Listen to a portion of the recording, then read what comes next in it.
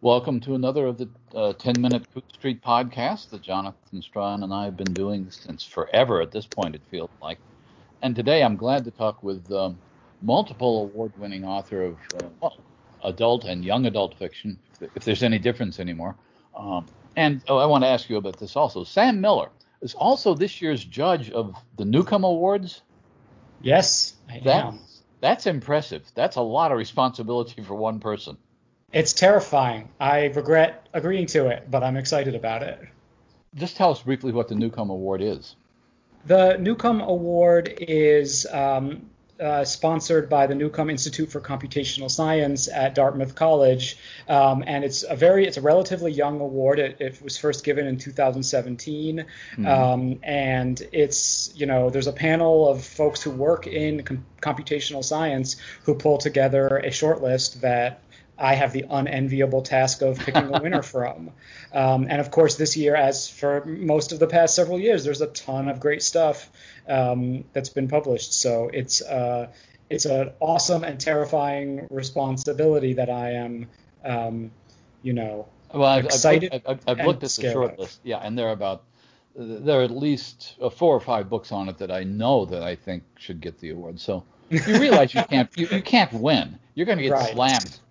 Exactly. There's no way to pick a winner that doesn't leave a ton of brilliant writers who wrote amazing books and might be friends of mine out. So no, it's tough. But it's also I think that having been relatively short period of being able to publish in pro markets and sell novels. Awards like this make such a difference for writers who are at the relatively early stages of their career. And so it's great to be able to participate in something that shines a light on some books, some of whom are, especially the fact that there's a debut category, we can shine a light on some books that, maybe these authors haven't had the exposure of some other ones. And so it's great to participate in that.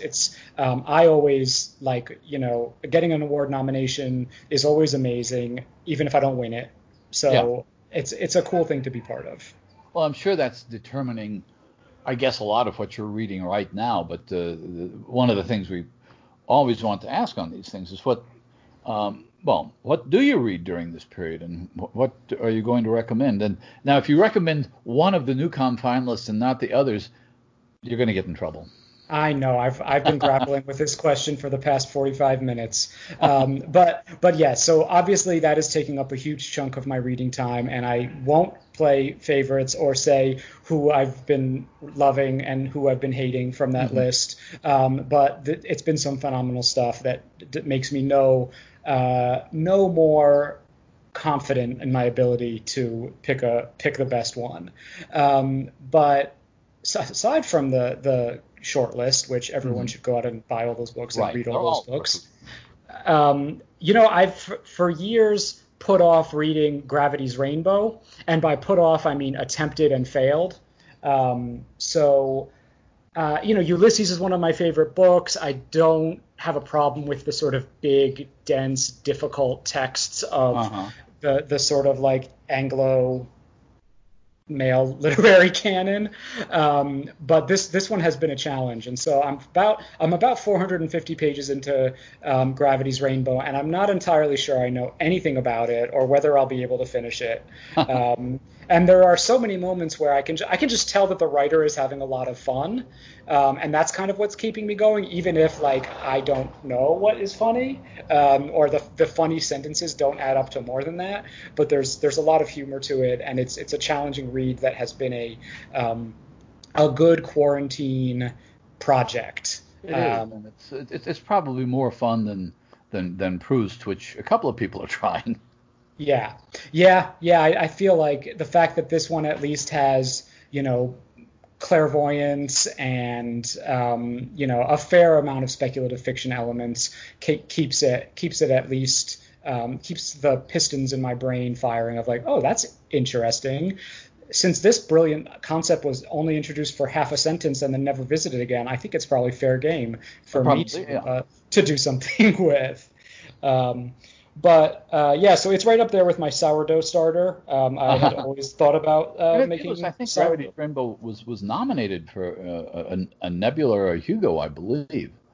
I wouldn't be surprised. It's firmly in our turf, even if it's probably not, you know, it's shelved there in the bookstore. right. But it seemed to me that, and I've not reread it all the way through since I read it first, and I loved it then. But I kept thinking, this guy has read science fiction. He may not be part of it. He knows his way around.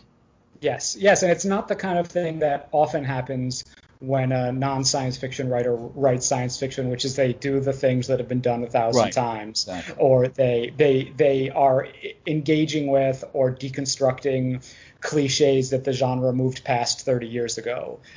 This at least feels like it's fresh and exciting and just weird enough to keep me going through my bafflement. Any other readings that you'd recommend? Well, there's this big thing happening today or this week, this hashtag Blackout bestseller list on Twitter. So I've been buying a bunch of books by Black authors. I am super excited about Black Sun by Rebecca Roanhorse, which I pre-ordered. And one of my favorite authors is Elia Dawn Johnson, and she has a book coming out called Trouble the Saints. Which I pre-ordered, and she's actually in my writers group, and I had read this book when it was being workshopped, and it's amazing. So I would super encourage anyone to pre-order Trouble the Saints from Elia Dawn Johnson. Excellent. That I am super excited about. And I've also been trying to do more short fiction. And read more short fiction, so I just subscribed to Faya Lit Mag and Fireside, both of which have been publishing so much phenomenal short fiction. So that's where my reading is at these days. One of the things I think it's encouraging about those journals you mentioned, and Conjunctions is another one, is that they all seem to have opened up to genre, to science fiction, fantasy, horror, and that sort of thing. No longer are just automatically excluded from consideration by literary journals.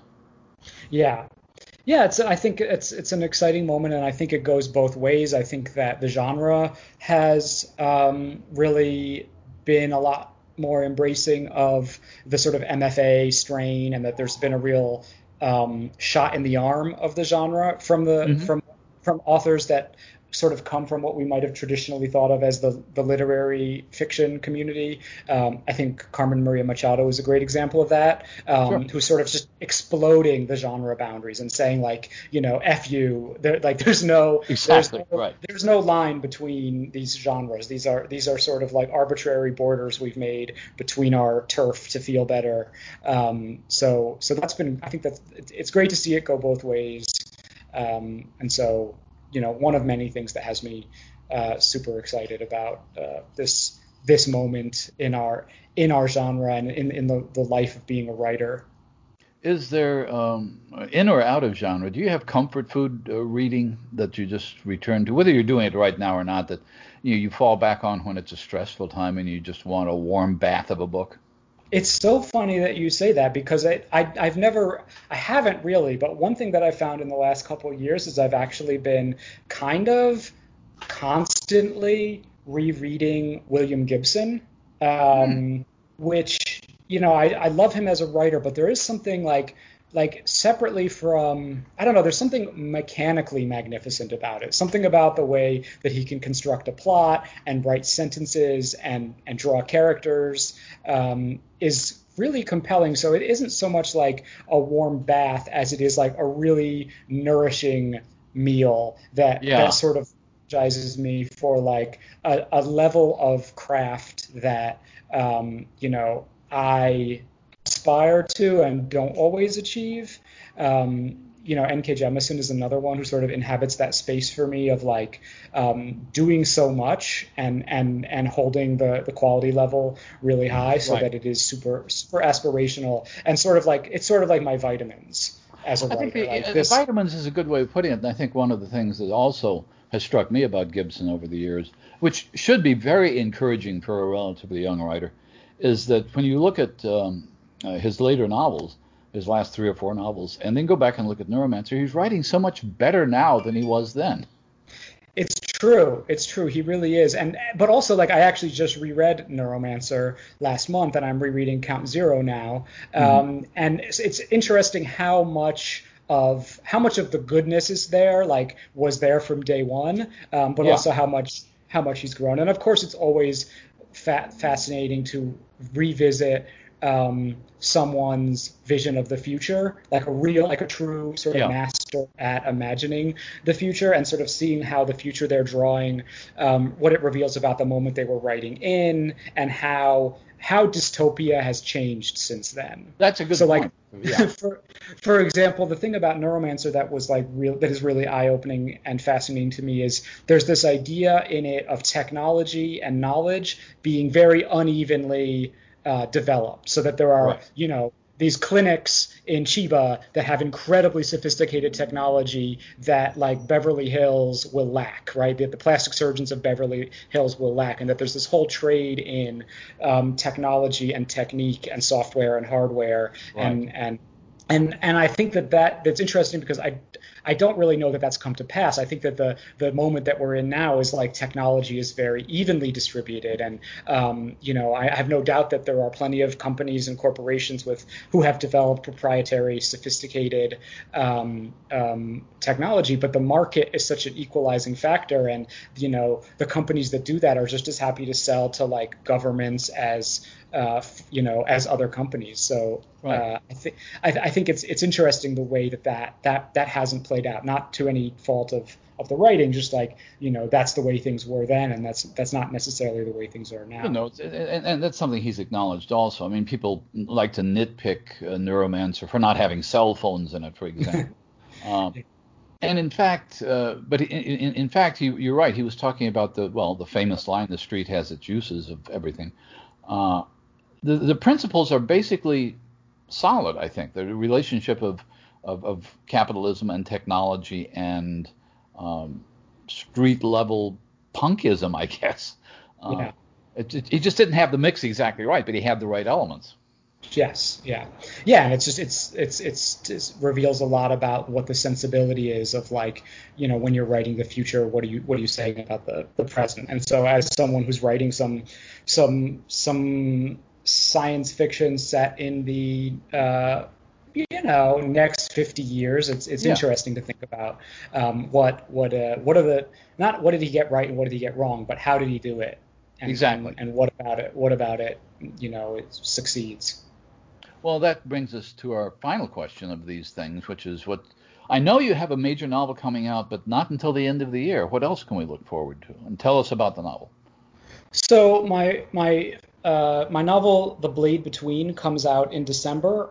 It's from Echo Press, who published Blackfish City, and it's a kind of a horror novel. I don't know how I've sort of bounced around between genres so much, but I think that I got a lot of folks encouraging me to sort of stay in a genre and sort of pick a groove and get in it, and that since I had enjoyed some modest success with the science fiction in Blackfish City, but the book of my heart, the one that I felt I really needed to write, was this weird gentrification ghost story about my hometown of Hudson, New York, which when I was growing up there and for decades before had been this very standard post-industrial Rust Belt town that had seen better days and had fallen on really hard times, but has really been revived in the last 30 years by a huge influx of capital from New York City and a lot of wealthy people buying up property and opening up stores. And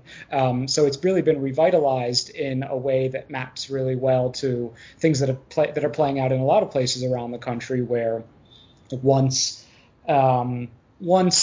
economically depressed places are coming back, and of course when they come back, they don't come back for the people who live there, they come back for wealthier people moving in, and so a lot of my friends in Hudson who grew up in this area of town that is now super expensive are having to move out and can't afford to live there. And so this is sort of the book about my mixed, complicated feelings of how things change and whether it's possible to fight back.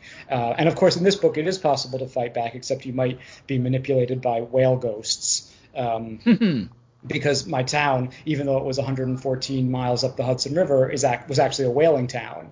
Really? During the American Revolution, when Nantucket was vulnerable to attack by the British Navy, the sort of center of whaling, most of the big merchants and owners moved to Hudson, where they could sort of have a safe space to dock their ships and base their operations. And so, we have whales on all of our street signs, and there's just all these ways in which whales are incorporated into our DNA. And so this is sort of the town with a secret. And the secret is it has whale ghosts running the show. And how is the town with a secret threatened by gentrification? It sounds fascinating. It sounds like one of these things that, I mean, you mentioned upstate New York, declining towns. I immediately think of Joyce Carol Oates. Sure. And there's a sense of those towns being haunted. She was writing about the decline. She was writing about the sadness and the generations, each generation getting less than the one before. You're talking about a real haunting. Yeah. I mean, it's a real haunting, but it's a real haunting that's sort of rooted in this thing I'm obsessed with, and that plays out in Blackfish City and a lot of other things of like, this real rage at the ways in which money runs the show, and Right. rich people can set the rules in ways that negatively impact poor people. So it's sort of like, what if the brute, awful mechanics of capitalism came up against the brute, awful mechanics of really pissed off, really smart monsters? Sounds like fun. I hope so. Well, actually, this would be your Destroy All Monsters was there was a different kind of monsters. That was mostly this one kid's problem, wasn't it? Sure. So this is okay, a whole community. Sounds great, but we're over our 10 minutes. I knew we would be, but it's great to talk to you. So It's great to talk to you. Again, this has been our 10 minutes with Sam J. Miller. This is Gary Wolf, and join us for the next one of these podcasts. Thanks.